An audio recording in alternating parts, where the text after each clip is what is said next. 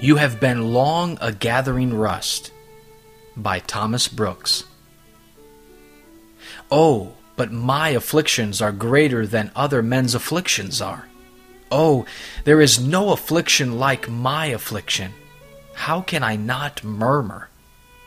It may be your sins are greater than other men's sins. If you have sinned against more light, more love, more mercies, more promises than others, no wonder if your afflictions are greater than others. If this is your case, you have more cause to be silent than to murmur.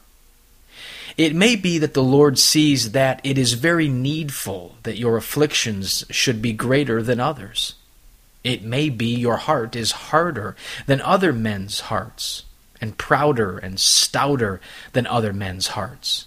It may be your heart is more impure than others, and more carnal than others, or else more selfish and more worldly than others, or else more deceitful and more hypocritical than others, or else more cold and careless than others, or more formal and lukewarm than others. Now, if this is your case, certainly God sees it very necessary for the breaking of your hard heart, and the humbling of your proud heart, and the cleansing of your foul heart, and the spiritualizing of your carnal heart, that your afflictions should be greater than others, and therefore do not murmur. Where the disease is strong, the remedy must be strong, else the cure will never be wrought. God is a wise physician, and he would never give strong medicine if a weaker one could effect the cure. The more rusty the nail is, the oftener we put it into the fire to purify it, and the more crooked it is, the more blows and the harder blows we give to straighten it. You have been long a gathering rust, and therefore, if God deals thus with you, you have no cause to complain.